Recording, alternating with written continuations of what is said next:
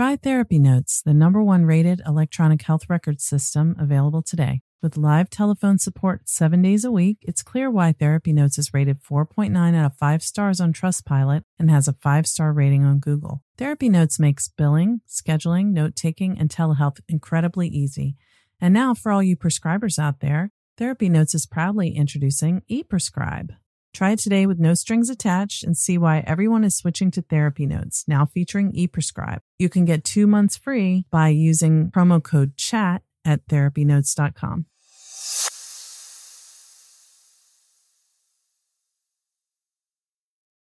Trauma Therapist Network is a website to learn about trauma and how it shows up in our lives and to find a trauma therapist. Go to traumatherapistnetwork.com to find a trauma therapist near you today.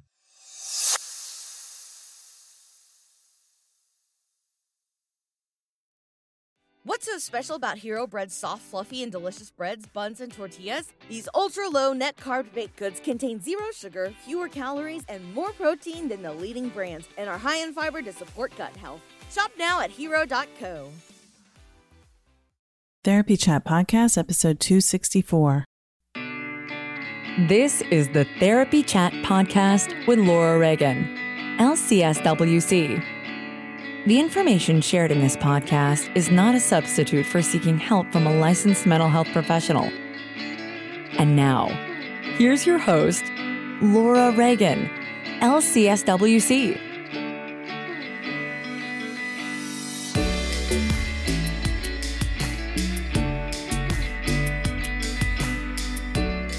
Hi, welcome back to Therapy Chat. I'm your host, Laura Reagan, and you may remember last week in episode 263, I interviewed Dr. Gail Gazelle, a physician who has spent most of her career as a hospice physician and is now a coach for physicians to help them develop resilient skills and prevent burnout. We had a fascinating conversation and we needed to divide it up into part 1 and part 2 because we had a lot to say on this topic.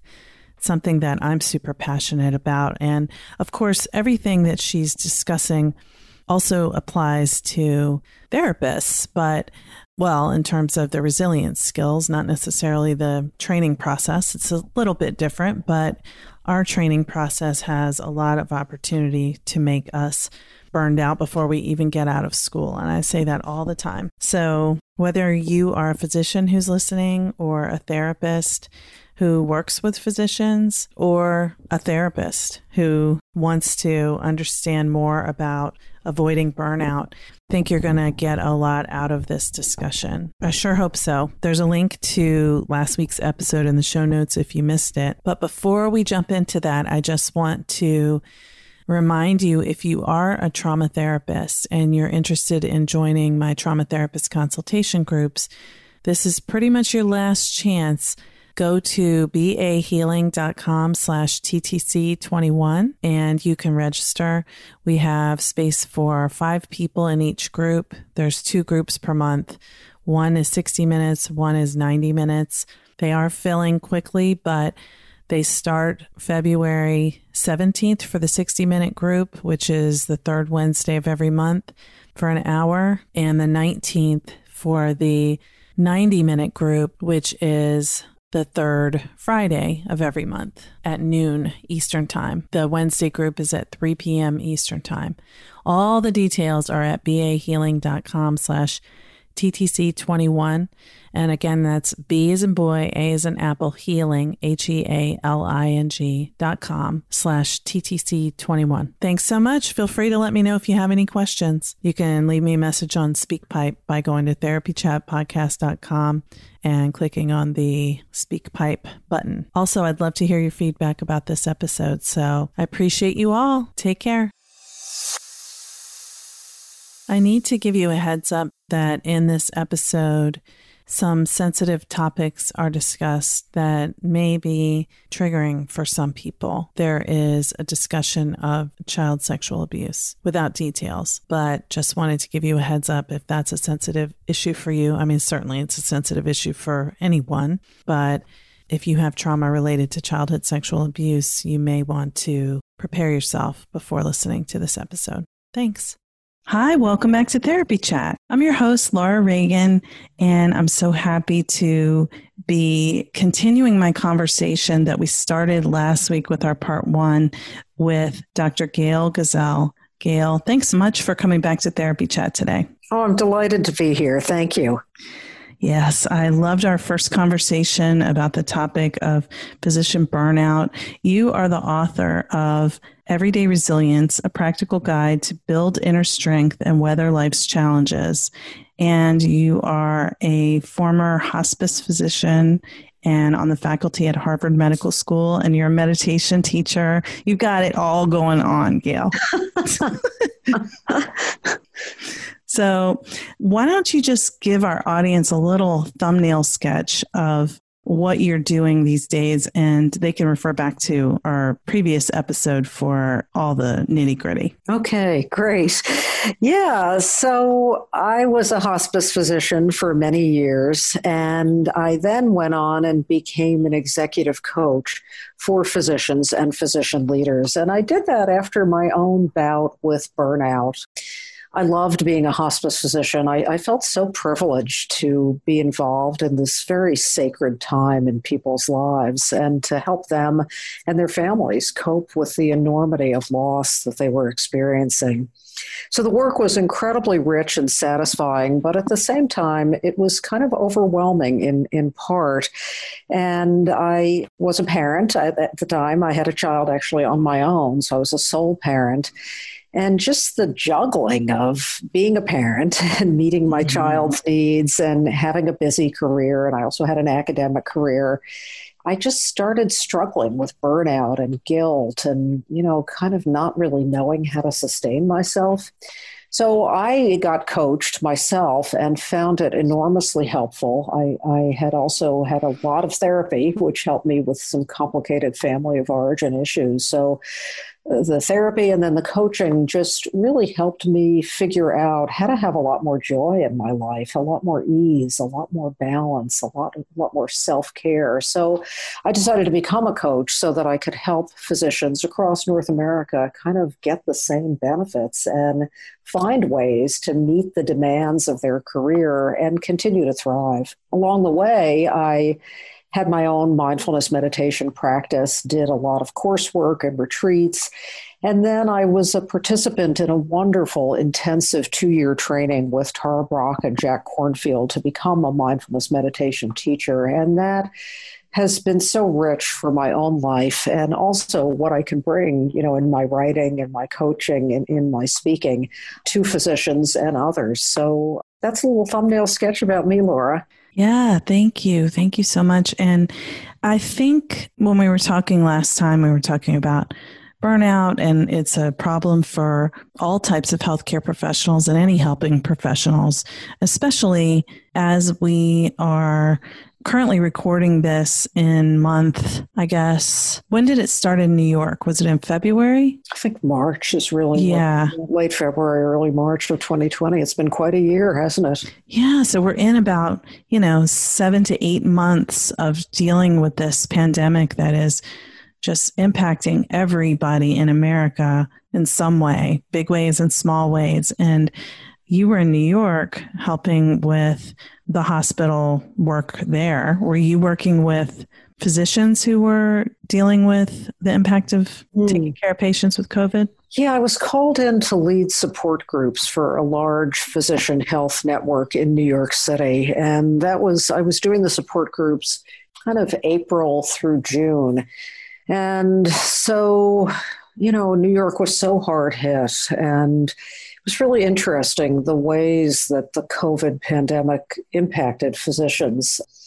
Many of us were calling physicians heroes, right? Heroes, the healthcare workers. And I got to tell you, how many physicians have told me that they bristled at that term. So what do I mean by that? Well, frontline physicians in New York, let's say an intensive care physician, would tell me that I'm not a hero, Gail, because heroes save lives, and I couldn't save that 45-year-old mother of 2 teenagers who died of COVID under my care. So how can I think about myself as a hero?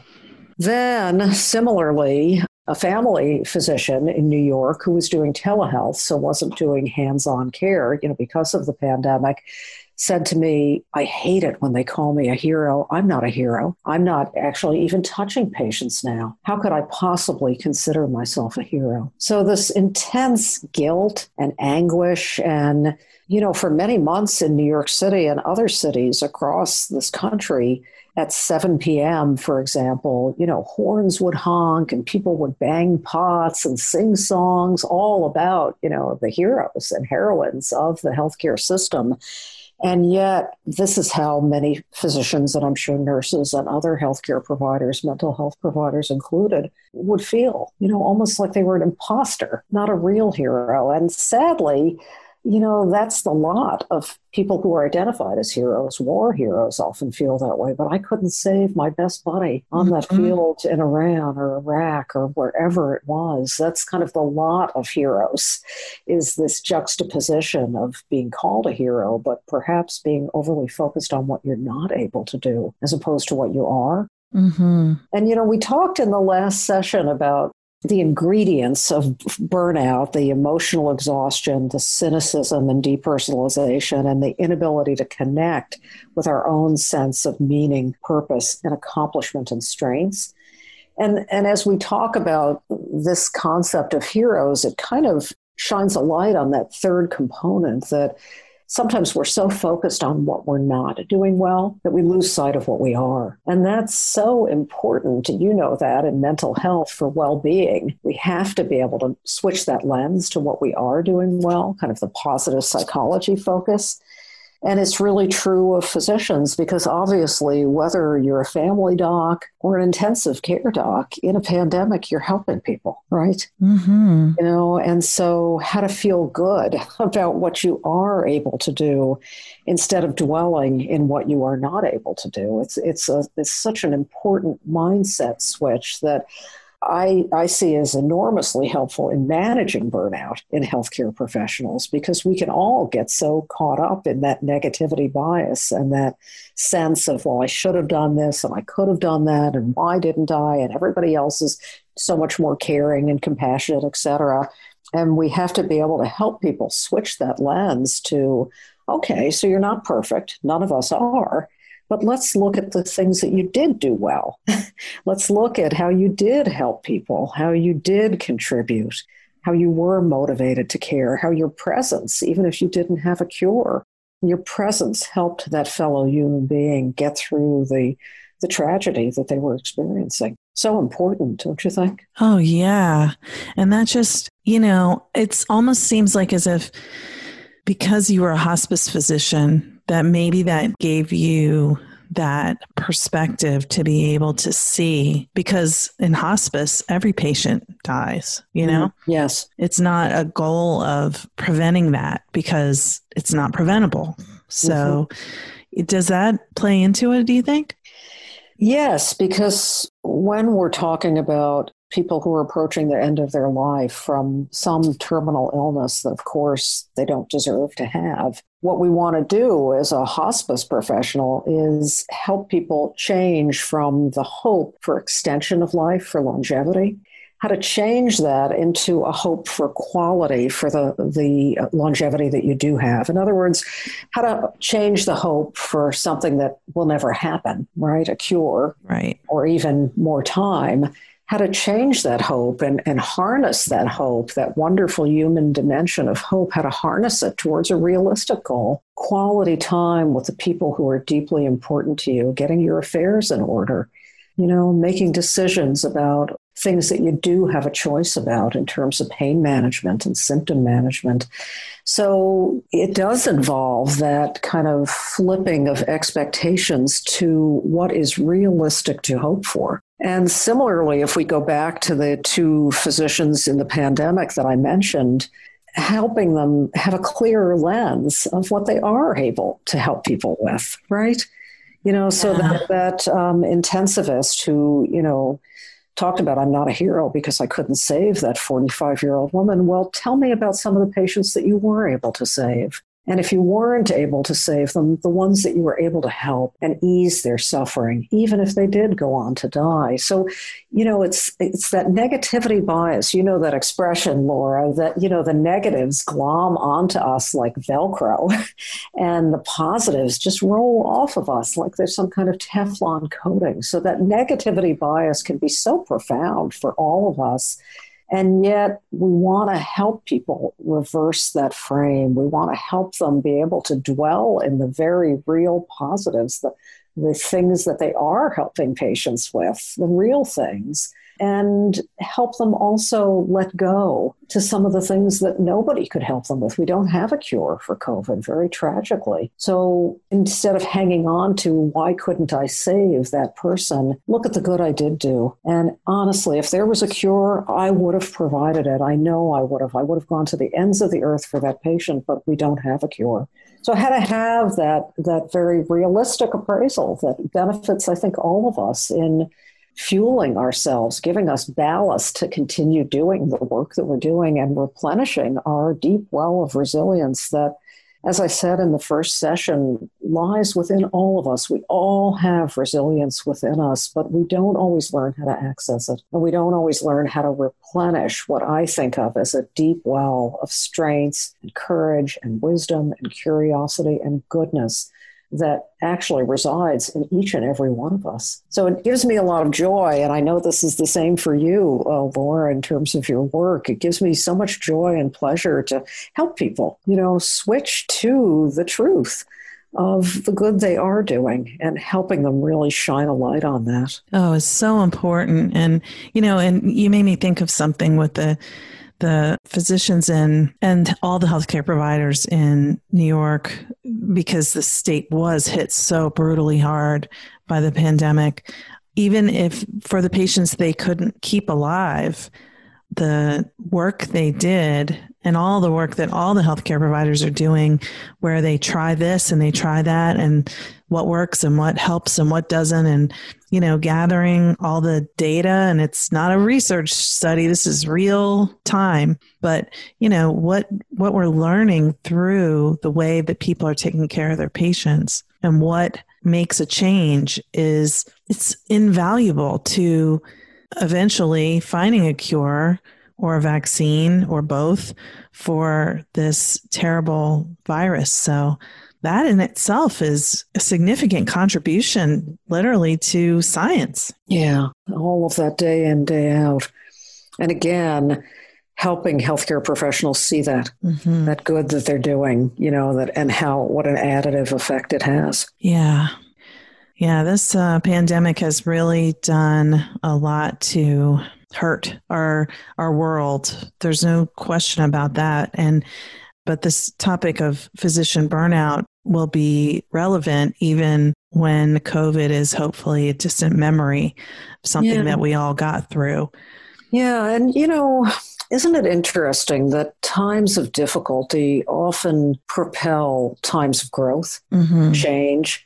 And when I think about resilience, I think about how do we keep our focus on things that we can control as opposed to things that we cannot. I find as a coach, some of the most burnt out physicians who come to me are spending a lot of time and energy railing against the system. The system is broken. The electronic health record, which we spent a lot of time on in the first session, it's eating me alive. The practice of medicine is just going down the tubes. They've taken away all our joy. And this focus on the system, which is very broken, I'm not questioning that, but a focus on things that we can't control. So similarly with COVID, I can't be happy while this pandemic is still here. A lot of people in healthcare are saying that. And certainly, the tremendous strife that the pandemic is causing, it's extraordinary. And do we have to give away our happiness as well? Is our happiness dependent on whether we're in a pandemic or not, or the pressures in healthcare or not? Or is our happiness something that we can actually cultivate within ourselves And again, that's a lot of my interest in resilience. How do we build resilience to manage all of the things that come our way that are out of our control? An unexpected illness, an accident, a death, right? Loss of a job, racial inequities, all of the things that come up that we have very little control over. How do we build our endurance to manage all of those things and still reach whatever our goals are? And that's why, to me, resilience isn't just a bouncing back. It's not just that rubber band analogy or the willow tree that bends and doesn't break. Those are important images, but it's really more, how do we ride the uncertainty and the adversity that is part of the human condition with minimal unnecessary cost, with minimal unnecessary physical, emotional, mental, spiritual, every possible domain of cost and suffering we can have, and get to what's most deeply important to us in our lives and our work? That's to me what we really need to be working toward. We can't change things like the pandemic. If 2020 has taught us anything, it's that, crap happens, and it happens on a pretty large scale at times. But we can change how we interact with that adversity, how we manage it. We can control how we relate to people. Are we still, helping people to excel and see the good within themselves and the world around them? And that's what is endlessly interesting to me and what I'm deeply committed to. That's such an important and helpful perspective because, like you said, the negativity bias can make it difficult to even see anything other than what's happening around you, especially when there's so much trouble right now. Yes. In so many ways. So can you talk a little bit, and first I'll give you an opportunity if you think it fits here to talk about your own story a bit. And then I'd love for you to share what some of the techniques or strategies that you use to help people. Mm-hmm. Yeah, I'm happy to share honestly about my own story. So I grew up outside of New York City in a middle-class Long Island neighborhood. And things in my household looked pretty okay on the outside. My father was a social work professor. My mother was a teacher. There was no alcohol, drugs, no violence, no physical violence. But what went on inside the house was very different than that outside veneer. There was a lot of abuse. It was sexual abuse. And it happened during the night when nobody was there to see what was happening. And sadly, in my case, it occurred over a lot of years. It was a big part of my growing up. And your audience are mental health professionals. They know about trauma and they know about repressed trauma. The way that I survived was by blocking it out. I'd come down in the morning and my mother would be like, okay, get ready now. It's time to go to school. And honestly, I'd come down in the morning very confused, not really knowing, did I dream what happened during the night? And why had my father done these things? And hungry for even a morsel of comfort, but I didn't get comfort. I got, time to go. Let's keep moving. And so my psyche learned to just put it away. And, we know about fight, flight, freeze. I think it's an example of freeze. My psyche was faced with overwhelming badness and terror and fear. And, my father coming into my bedroom at night doing pretty awful things. So my psyche protected me by putting it all away. I was fortunate. I was in a family that valued education, and I was fortunate that I had academic smarts. And I would go to school and I'd be like, teacher, call on me, because I needed that distraction. I needed the validation that being successful at school provided me. Again, I was very fortunate that I had that, because I don't know if I would have survived otherwise. I don't know if I would have come out, as okay as I did. I went on, went to college, did well, went to medical school. And it was not until I finished my residency training, so I was in by that point, my mid to late 20s, that my memories of the abuse, frankly, came flooding out. Mm-hmm. It was the first time that I kind of had an opportunity to breathe. It was the first time I was financially independent. And it was pretty intense those couple of years after my residency ended. It was really quite something, how much came out. It was almost like when the lid came off, it was kind of amazing what was under there. And, I'm sure your listeners know about trauma and they know about PTSD and flashbacks. And I don't think I would have believed the experience if I hadn't gone through it myself. It was so intense. Mm-hmm. The physical flashbacks, the emotional flashbacks, the whole journey was really destabilizing.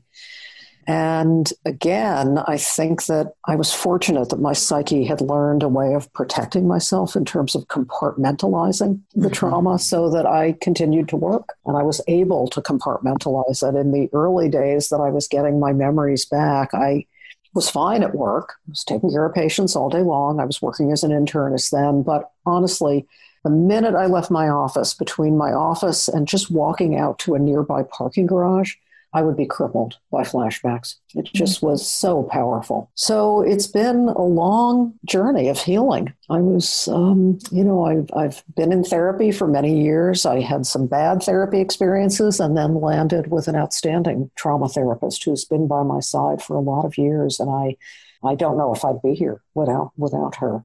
Yeah, so I feel like I somehow had the resilience to get through this. And I think some of the ingredients were the freeze response, the psyche's ability to wall things off, until I was ready, or at least even a little bit ready. Yeah. To deal. You weren't really ready. You didn't want that right then, but it happened.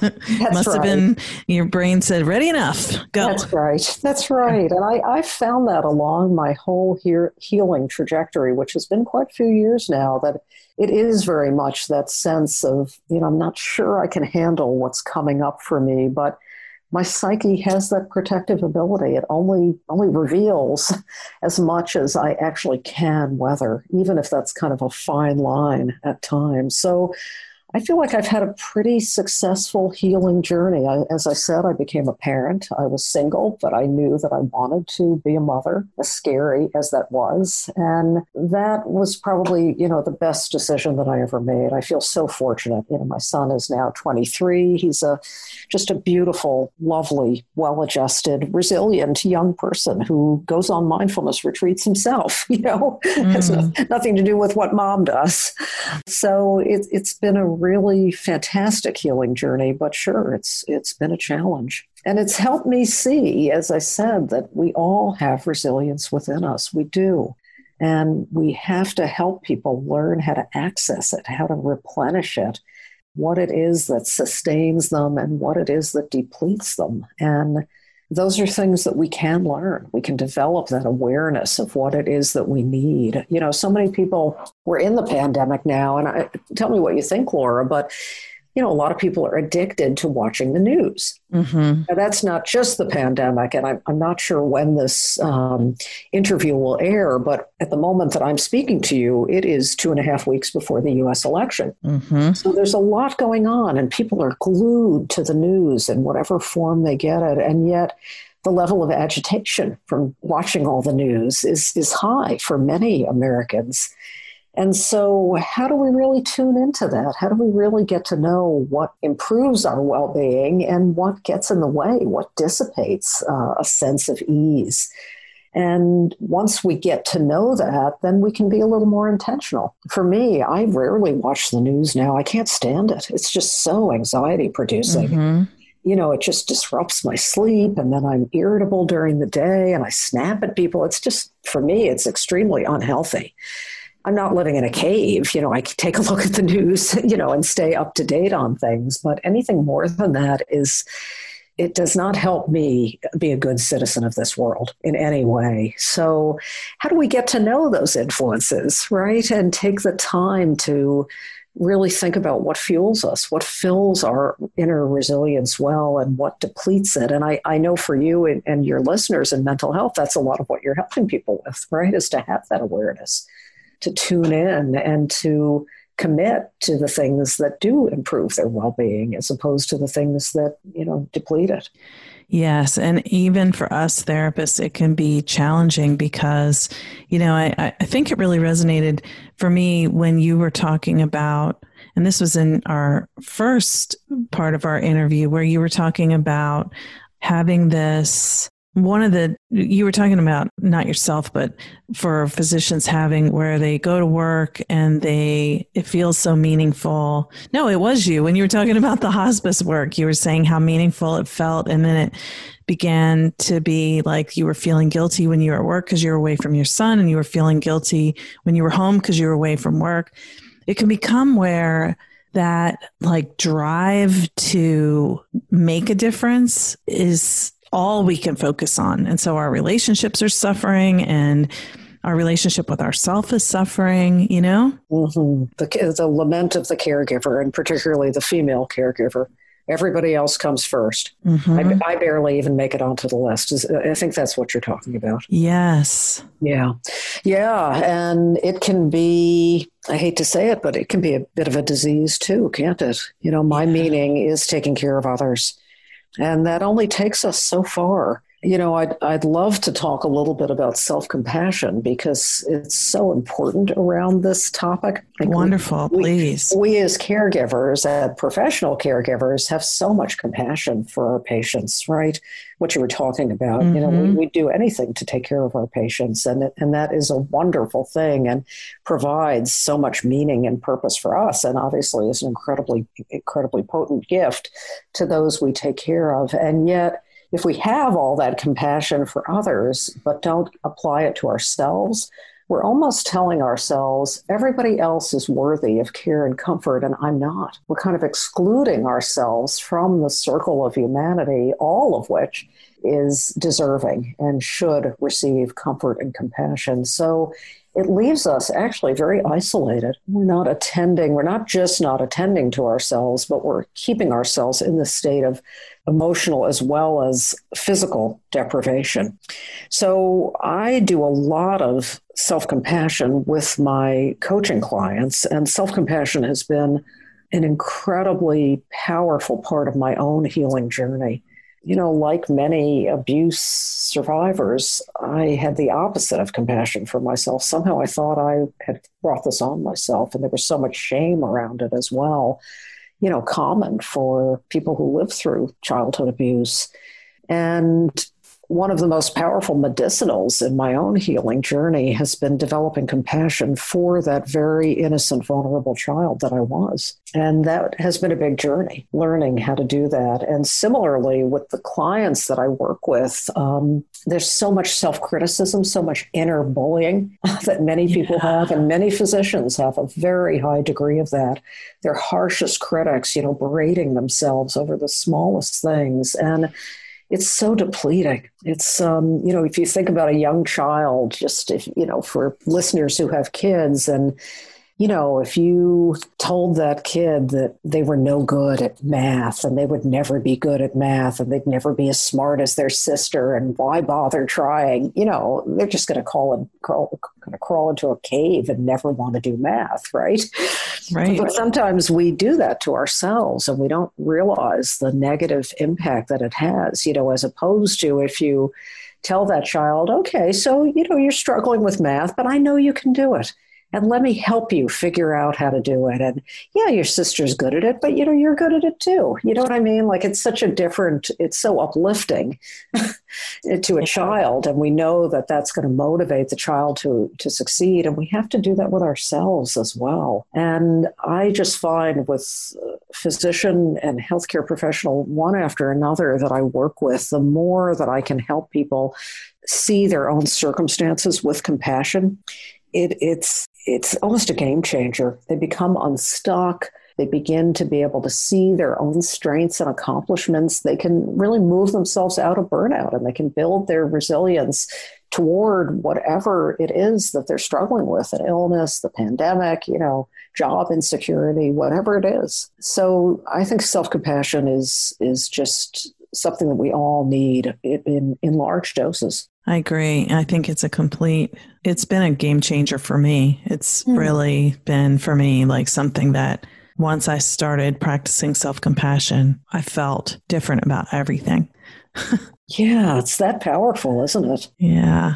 So how would you like to share with us some of the ways that you use self-compassion and other strategies, if you like to talk about those with physicians who you're coaching? Well, let me talk about a couple of strategies, and then maybe I can lead your listeners in a self-compassion break. So before I do that, a couple of the other strategies have a lot to do with mindfulness. When people hear the word mindfulness, they often think about, kind of monks on the mountaintop, spending hours a day sitting in silence.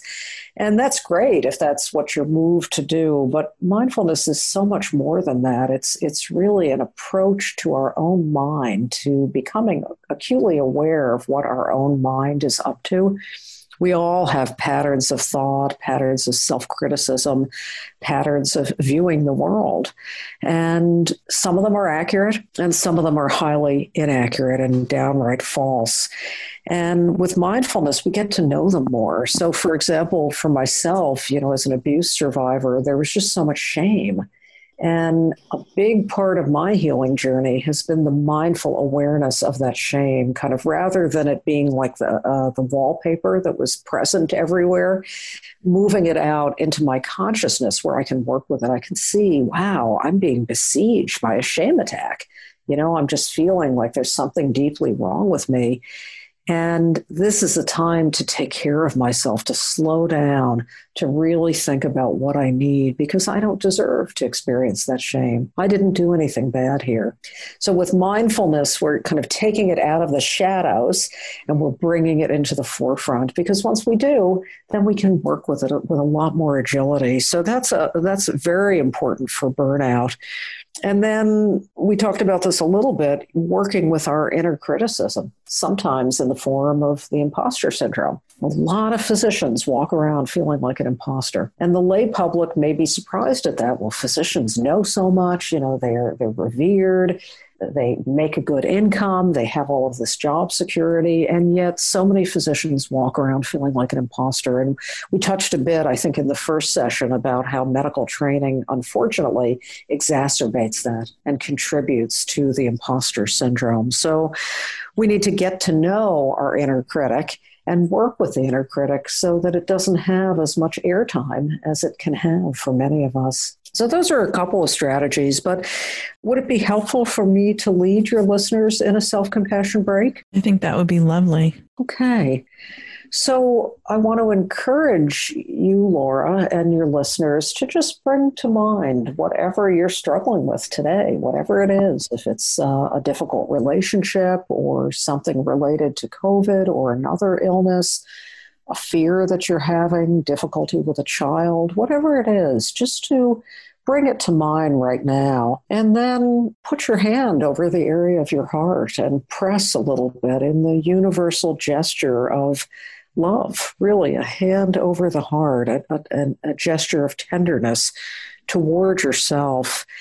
And if it's comfortable, to let your eyes gently close and start by taking a few slow, deep breaths and feeling the pressure of your own hand as you take your deep inhalation. And as you're imagining the difficulty that you're in and focusing on it right now, I just want to say a few things, which is that whatever it is you're experiencing, I know it's difficult for you. This is a moment of struggling. This is hard. And I also know that anybody else in your circumstances would find this difficult too. And other people do find this difficult. In other words, you're not alone. Suffering is part of the human condition for every single one of us. And my wish for you in this moment of difficulty is that you can be kind to yourself, that you can bring the same compassion to yourself that you bring to so many others, that you can be patient with yourself as you go through this difficulty, that you can forgive yourself in any way that you need to, that you can acknowledge that, sure, you could have done things differently. We're all imperfect beings. And that you can remind yourself that your intentions are good, that you're trying hard to do what you need to do to take care of yourself and others in this difficulty. and to take a few slow, deep breaths again, and perhaps consider for a moment if there's anything of a compassionate nature that you would say to a friend who's going through some similar difficulty to the one you're experiencing, what you might say to that friend or loved one. And I want to encourage you to say that to yourself and to repeat this exercise at times when you are feeling low,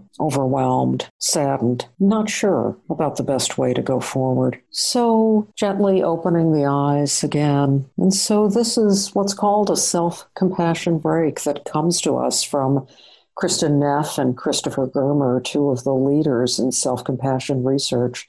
I find this very powerful as a medicinal, that we need doses of, regular doses of, to counter that tendency that we all have as human beings to be very critical of ourselves. So I hope that can be helpful to your listeners. Thank you. I think it was helpful for me. So thank you. And I'm sure that other people will appreciate it as well. Well, Gail, you are doing some beautiful work in the world. I'm so glad that you're doing it. I'm so glad that you've been able to use your own experience to really change things for people who really need the support and deserve it just as much as the people they take care of deserve to be taken care of. So thank you for that. Thank you for what you do and for being here with me today. Well, thank you, Laura. I feel very fortunate to do what I do, and such a pleasure talking with you. Really, thank you for having me. Oh, you're welcome. So as we finish up, let's just tell our audience again, like we did in the first episode that we shared together, where they can find what you're doing, and please let them know what's there because it's a lot. Yeah, my website is gailgazelle.com. So GailGazelle.com. And I have a number of free resources. People can download a chapter from my book, Everyday Resilience. So that's free. I have a lot of meditations and talks about various aspects of mindfulness, which are also free. I have a 14-day meditation series that you can download on the site. And then I offer 30-minute free consultations to healthcare professionals who are interested in potentially learning more about healthcare professional coaching. So I encourage your listeners to take a look. And if any of that can be helpful, then that makes me feel great. Well, I'm sure it will be. And as you know, we talked about, there's kind of so much stigma for physicians around seeking help for burnout that just having all these free resources and being able to stick their toe in the water without having to make a full commitment right away is probably really helpful. So thank you so much, Gail. Well, again, thank you. It's really been a pleasure being on Therapy Chat. Thank you so much. Hey, everyone. Just wanted to take a minute to tell you about my trauma therapist consultation groups. These are small online groups for trauma therapists or therapists who are working with clients who have trauma and want to become more trauma informed in the way they practice. The groups are limited to 6 people per group, and we meet 1 hour or 1 hour and a half per month, depending on which option you choose. And the group is for learning, improving your skills, connecting with additional resources for helping trauma survivors. And it's also for support and community, because being a therapist can be very isolating and trauma work can be very isolating. So we come together and share our common experiences to help each other remember that we're all human and give and receive support. So if you're interested in learning more, you can sign up for the email list to find out when registration opens. It will be opening on February 1st. And if you want to be one of the first to find out about that when it goes live, join the email list. There is a link in the show notes for this episode to sign up for that. I'll also announce it here on the podcast when registration opens. Hope to see you there. Thank you for listening to Therapy Chat with your host, Laura Reagan, LCSWC. For more information, please visit therapychatpodcast.com. Try Therapy Notes, the #1 rated electronic health record system available today. With live telephone support 7 days a week, it's clear why Therapy Notes is rated 4.9 out of 5 stars on Trustpilot and has a 5-star rating on Google. Therapy Notes makes billing, scheduling, note-taking, and telehealth incredibly easy. And now, for all you prescribers out there, Therapy Notes is proudly introducing ePrescribe. Try it today with no strings attached and see why everyone is switching to Therapy Notes, now featuring ePrescribe. You can get 2 months free by using promo code CHAT at therapynotes.com.